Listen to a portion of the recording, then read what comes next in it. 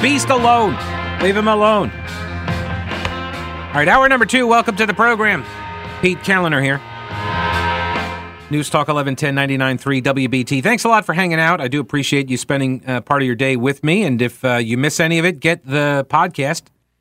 Listen live at WBT.com. Get the podcast there as well, or the PeteCalendarShow.com, or any of your favorite podcasting platforms. The phone numbers, if you'd like to join on the discussion, it's 704-570-1110 and 1-800-WBT-1110. And my email, it hasn't changed, Pete at thePeteCalendarShow.com, and that is calendar with a K. Next hour, the murder trial. It's a Murdoch trial. I'm trying to say it because it sounds like murder. Murdoch trial. Okay, so we're going to do that at the next hour. Mr. Beast. Do you know who this is, Mr. Beast?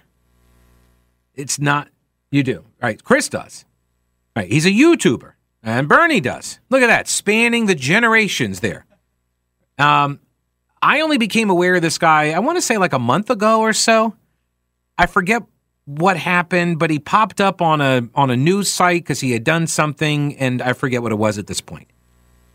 But now apparently there are some people attacking Mr. Beast, which is bizarre to me because of all the people on social media, it seems like he might be the nicest one.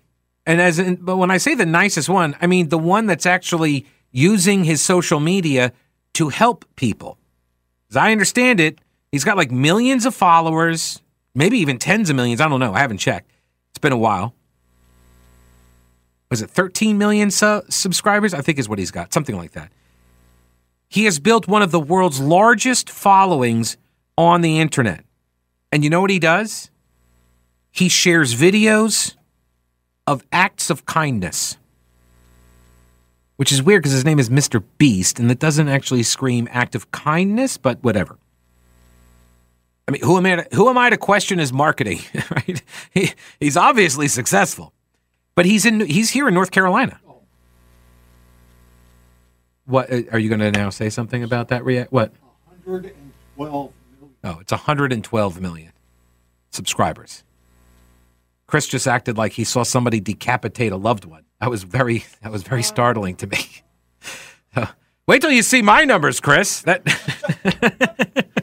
Yeah, he won't have that reaction at all. But that's all right. So I missed it by that much. Okay, so 112 million subscribers, which I think is like everybody on YouTube.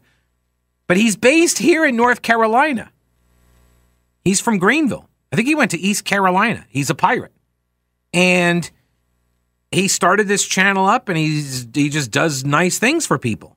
And so he shares videos where he gives things away to random people, a lot like Ellen DeGeneres, but without the talking, you know, and the dancing and the treating your employees like garbage. But other than that, it's very similar. So the giveaways that he's done, he's given away cash. He's given away a house. He gave an entire parking lot of things to charity. This is what he does. He has all these subscribers. His YouTube channel is monetized, which means what? Means YouTube puts ads into his videos. And I don't know. I haven't watched. I watched one of them, but I didn't see one of his videos. But I haven't seen. I watched the video in question, which I'm going to get to. But they put ads in the videos, and he generates, like 0.001 cent per click or something like that. And so they pay him. He makes all this money just by doing these videos. This is his job. It's basically a TV show, right? But he gives away stuff. And I'm sure now people offer him things to give away to others, right? Because that's how that works. We do this in radio. We've been doing this, which is always funny to me when I watch people in the social media influencer world, and they start talking about, hey, this is how we can try to do something, whatever, and they start describing either the promotional campaign or an advertising campaign, and I'm like, yeah, that's radio. You guys are doing what radio has been doing for decades. This is our model. We are aware of how this works. So he gives away all of this stuff, and most recently he put out this video where he funded procedures for 1,000 people to be cured of their blindness. He He literally cured blindness for 1,000 people. It's pretty amazing. I watched the video. It's only like a 10-minute video, but he partnered up with some doctor who was a specialist in doing this, and they brought a whole bunch of people down there, and it's apparently it can affect people at any age, but it's a film that grows over the eye or both eyes, and if this is going to make you squeamish, you may want to like reduce the volume a little bit, just for like 10 seconds. Ready, go. And they put like this tiny little vacuum on the eye, and it sucks away the film. Okay, and you're back. So, I mean, it's an amazing process, and you didn't hear it because you just tuned out, or you just lowered the volume. But it's an amazing process. I don't know how it works. I don't know how they developed it. I don't know who was the first person to be like, yeah, let me try that. But they did, and it works. And so now they're doing it, but they don't have a lot of money. A lot of the people that were coming through, these 1,000 people that came through, they could not afford the procedure. I don't know what the cost was, but this guy, Mr. Beast from North Carolina, used his YouTube channel to pay for these procedures to be done on 1,000 people. And then every now and again, he would just randomly go up to a couple of them and be like, hey, here you go. And he'd open up a briefcase. Here's $10,000 in cash. There was one young kid.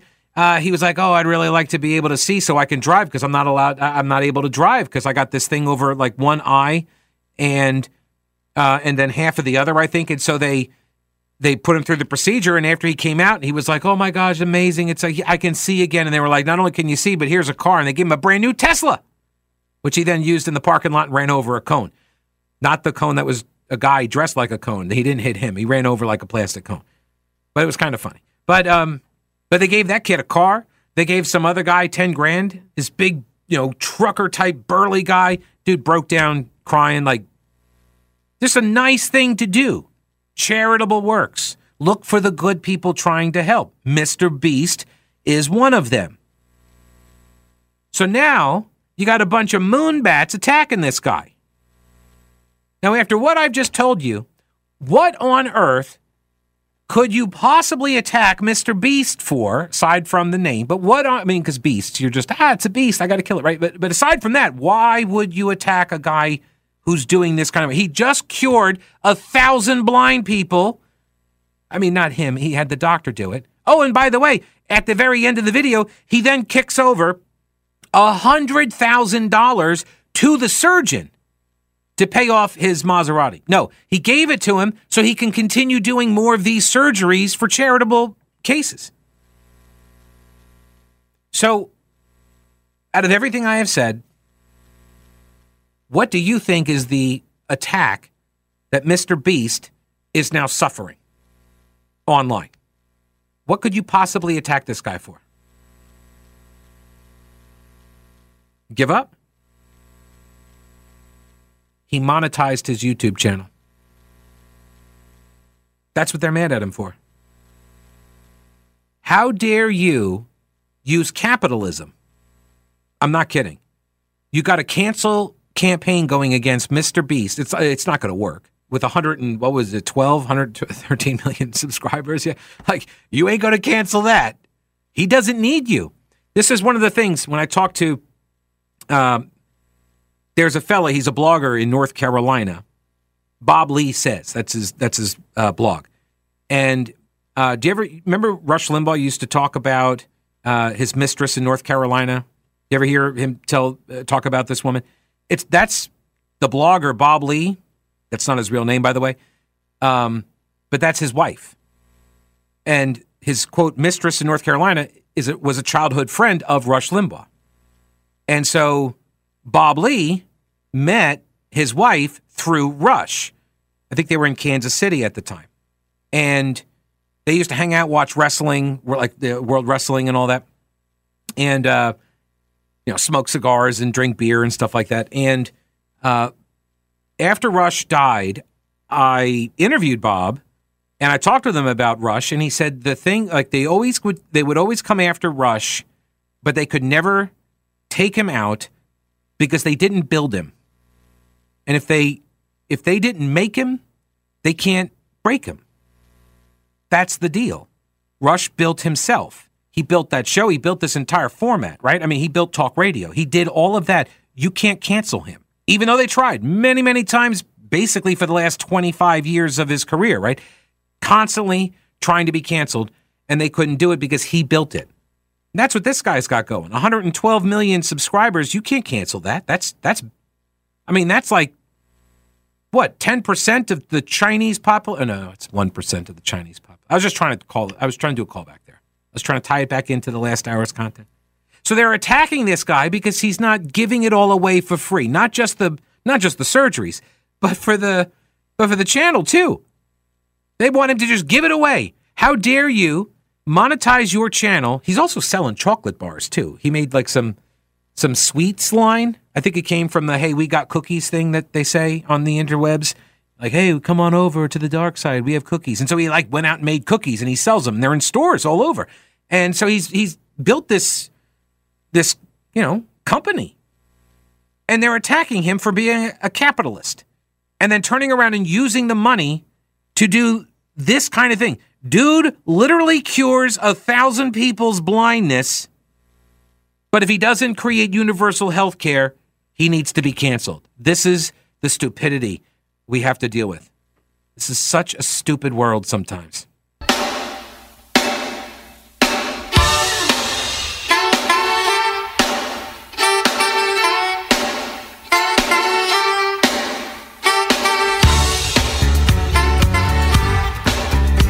Here's the thing, the story about Mr. Beast, the YouTuber, who has 112 million subscribers because he has a channel where he shares videos of acts of kindness.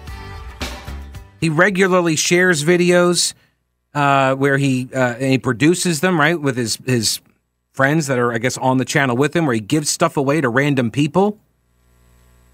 House, car, cash, right, to charity, to individuals. And then he most recently did 1,000 procedures to cure blindness. 1,000 people can now see. And you think about this too, the ways that blindness impacts everything in your life, especially if you were not born blind. I used to do volunteer work when I was a teenager. I volunteered for several years with a blind softball team. Not a joke, although they had a lot of jokes. They told so many jokes. Their favorite was "way to keep your eye on the ball." Well, no, I take it back. Their favorite was "good eye." Yeah. When you would let the pitch go by and it was called the ball or whatever. They say, "Good eye, good eye." They would make so much, they would make so much fun. This was up in New York. The name of the team was called the Babylon Beepers. Why the Beepers? Because the ball beeps. That's how they hit it. That's how the game is played. Now, there's no second base. So if you get to first, you get a run. If you get to third, you get a run. You get a point. Not a point, but I mean, yes, you get a run scored. And they do that so this way, if the ball gets hit to the left side of the field, they send the runner to the first base side, to the right side. So you're not going to create chances for a collision. And if the ball is hit to the right side of the field, then third base goes off and they run to third base. And the bases have buzzers that sound different, so they know which direction to run for. And we would play, like I was the volunteer for the blind team, and we would play sighted teams, sighted softball teams. We'd play like the FOP, we'd play the firefighters, right? We'd play all these different local softball teams, and they would put on blindfolds. Sighted guys and girls who would put on blindfolds, and our team would just cream them. They'd just cream them. Because the Beepers have been playing like this for years. And I was a catcher, and the pitcher is sighted, and you pitch for your own team. You pitch and catch for your own team. So my job was to catch, but also to hold up the mitt. I had to learn where everybody's swing was, right? So if you like to swing high, you like to swing like a golf swing, I would have to line my mitt up where you swing to give the pitcher the target to hit. And the pitcher then would, have there's a little pin. You pull the pin out, the ball starts beeping because it's basically a softball that they cut open. They put a beeper inside, and then they put like little speaker holes so you can hear it. And then they stitch it back up, and then they the pitcher will get up there and they'll go, ready, pitch. And then and so you say pitch when you let go of the ball. And then you hear the beep, beep, beep, beep, beep, beep, beep, beep coming closer to you, and then you swing. I wouldn't tell them when to swing. They had to learn that on their own. And there was one guy, Sean. That guy, I think he destroyed at least 2 softballs every single game. Dude was ripped. And if he made contact, that ball was dead. And so the ball would go out into the outfield, and you either play the outfield with the blindfold on, or if you're a sighted team, you can play sighted. You don't have to wear the blindfold if you don't want to in the field. But here's the thing. There's a different way to get the out. So if you're blindfolded in the outfield and I hit the ball to you, I start running to the bag. And if I get to that bag before you get control of that ball, I get a run. But if you get control of the ball first, then the run doesn't count. You got me out. And if you want to play in the field sighted, you're going to get to the ball much sooner. So then what happens is you have to get the ball and throw it to home plate before I cross the bag.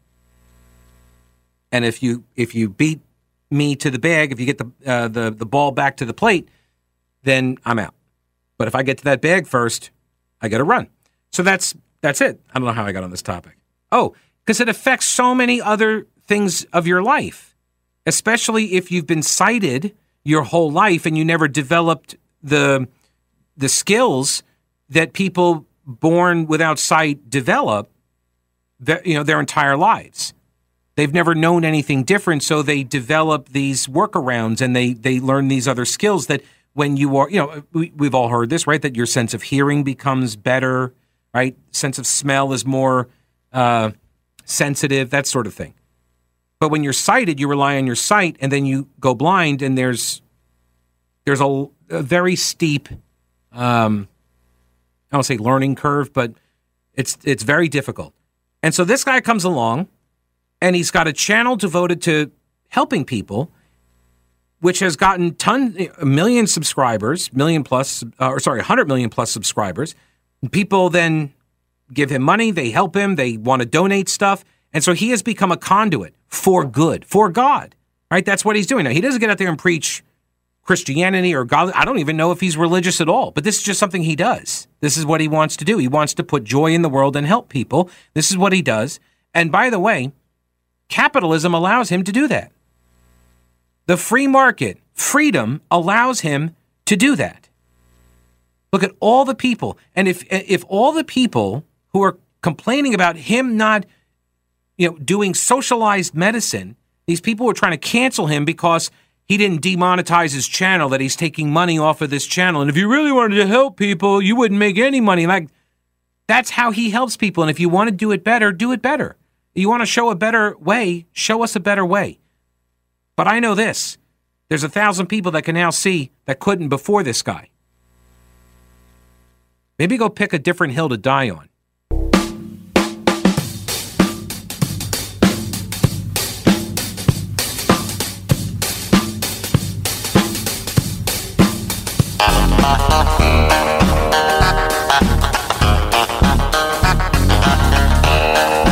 News Talk 1110 99.3 WBT.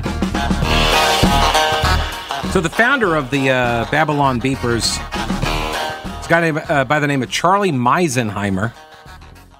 Sadly, he passed away years ago when I was actually still with the team, or a year or so after I finished volunteering with the team. We started it as a service project.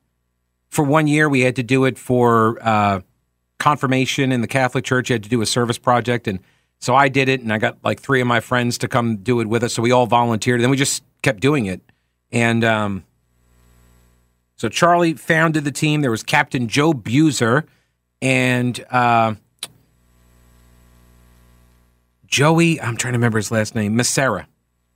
And they formed a band, and they called themselves Blind Man's Bluff. I'm not kidding. And their hit tune, relatively speaking, was "What You See Is What You Get." Absolutely nothing.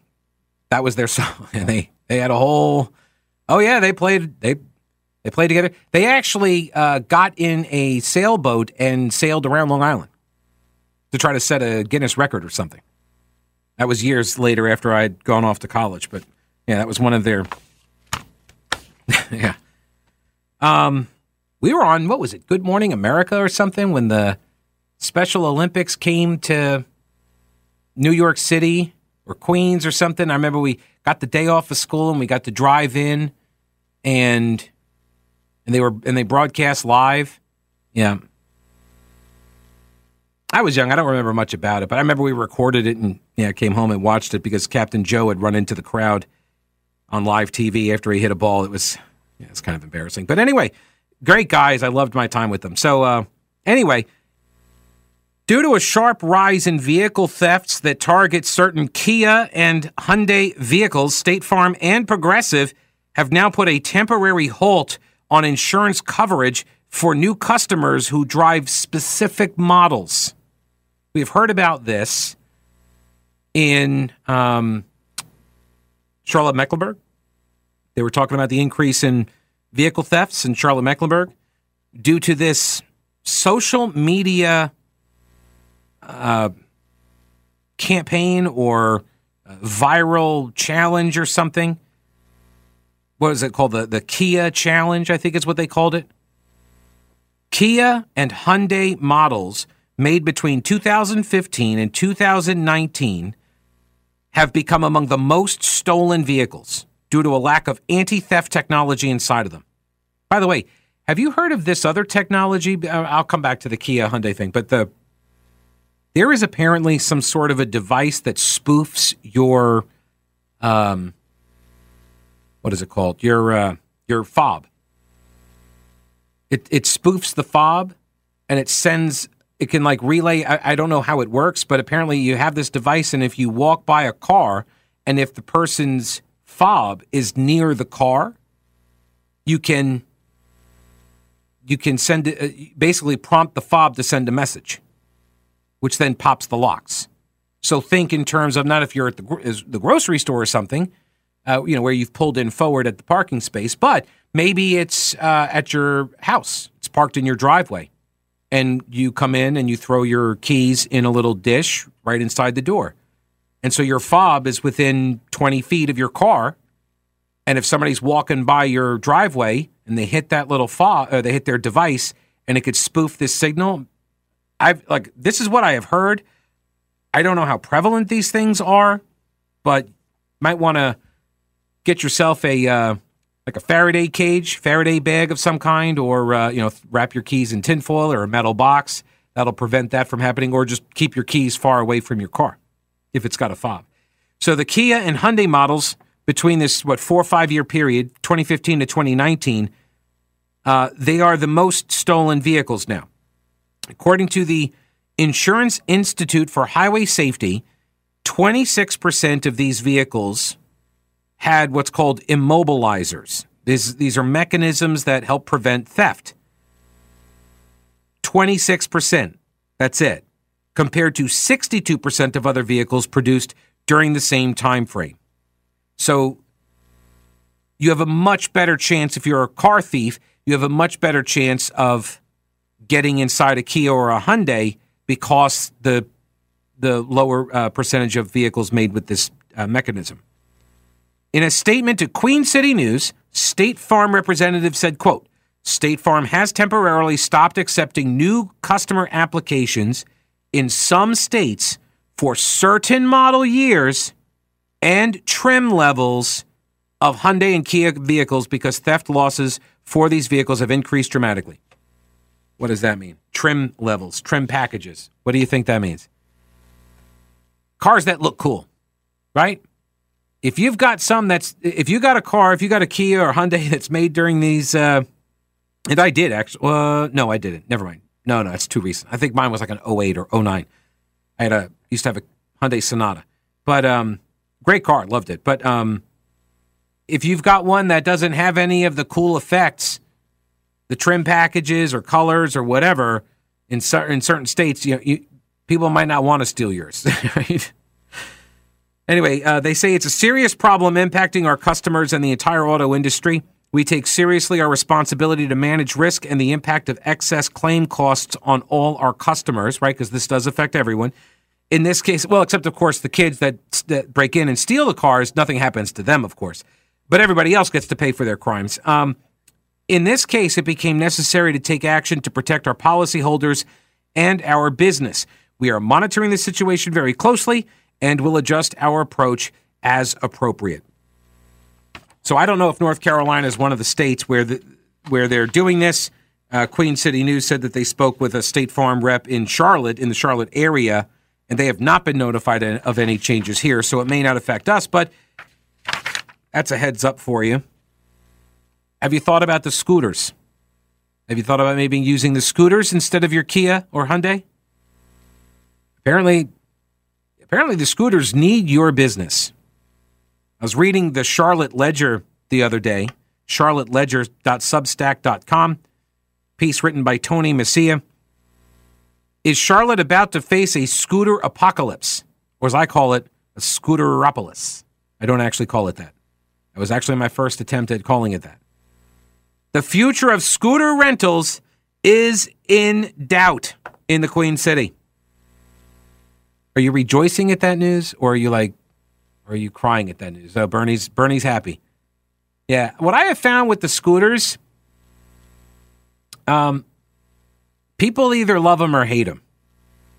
I don't know if anybody is just like agnostic about the scooters. You know, I mean, people who are actually around them. Like if you don't ever come uptown or South End, sorry, what do they call it now?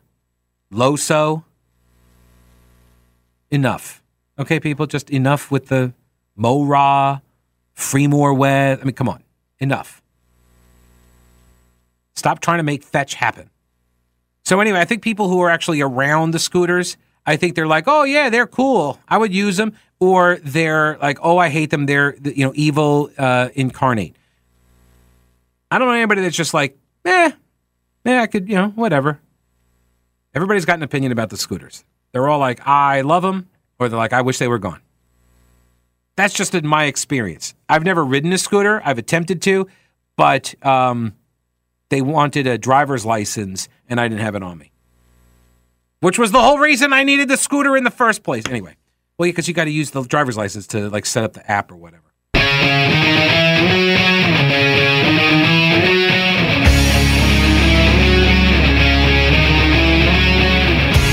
Bird, lime, Hellbiz.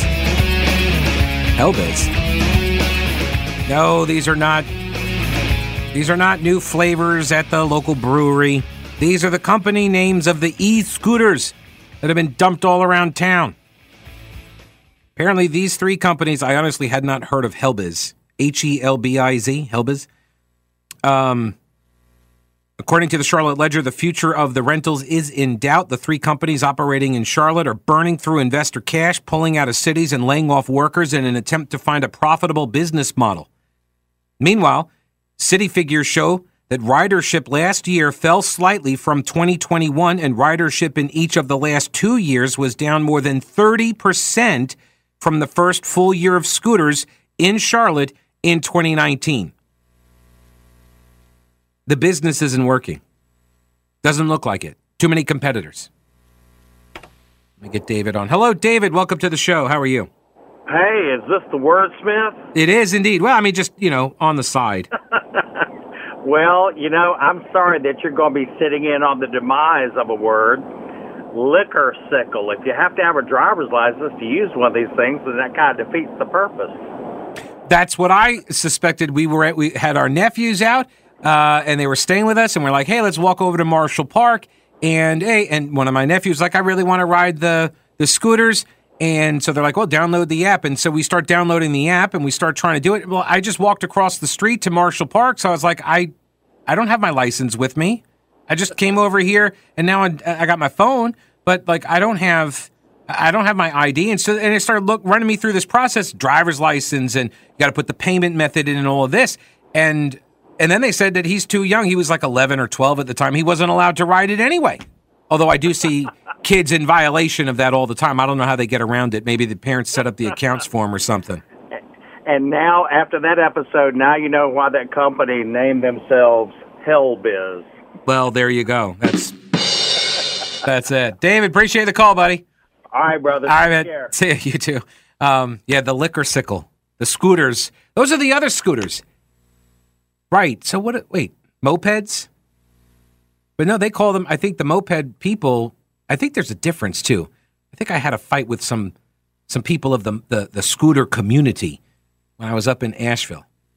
I think there is a difference between scooters and mopeds, but I don't know, and frankly, I don't care. So the scooters, these are the e-scooters, the electric ones. There's a problem with the model, right? So it was described in the Charlotte Ledger piece here as classic Silicon Valley phenomenon. You raise a lot of venture capital, you launch aggressive growth plans, and then a couple of years down the line, you run out of money and haven't figured out a viable business model. So that's what they're looking at. The business can be challenging. They say, quote, companies have to navigate a patchwork of local regulations, right? They have to recharge the scooters and repair the damaged ones. You know, there are, like, that's the job as one of the gigs you could get is get yourself a truck and a trailer and you just drive around and they put out these little distress beacons or whatever, like, help me. And you go out and you pick up the scooter, you throw it on your trailer and you drive it back and you plug it in and you use the coal, I guess, or nuclear power, whatever, to power the electric scooters, charge them back up, and then you drop them off the next day at whatever locations, I guess, are assigned to you, like turf. Yeah. So they have to recharge the scooters, and then you got to fix the broken ones, and there's typically competition with the other companies, and if you raise your rates too much, riders will switch to the cheaper options. Or they'll go out and buy their own e-scooter. In addition, venture capital money that launched and sustained the scooter boom has now largely dried up. In Charlotte, you've got Bird that's allowed to operate 600 scooters, Lime 600, and Hellbiz 400. But they don't operate that many. It's quite a bit fewer, several hundred fewer. And the scooters are mostly in Uptown and surrounding neighborhoods like South End, Midtown, and Plami. Where's Plami, Pete? Oh, what's the matter? How come Plaza Midwood doesn't get one of those cool abbreviations? Plaza Midwood. Plami. Or Midtown, just call it Midtown. By the way, I've always wondered this with the Midtown, as one who lived right on the doorstep of Midtown. We used to live at the apartment building right there across from the Aquatic Center. And so we would walk over to the Metropolitan, right, the Midtown Metro, whatever, I forget what the name of it, right, the big development there with the awful parking deck. Why is it called Midtown if there's no downtown? Don't you have to have don't you have to have an uptown and then a downtown in order for there to be a midtown? No? How do you have the midpoint without having the ends first? These are the questions that keep me up at night.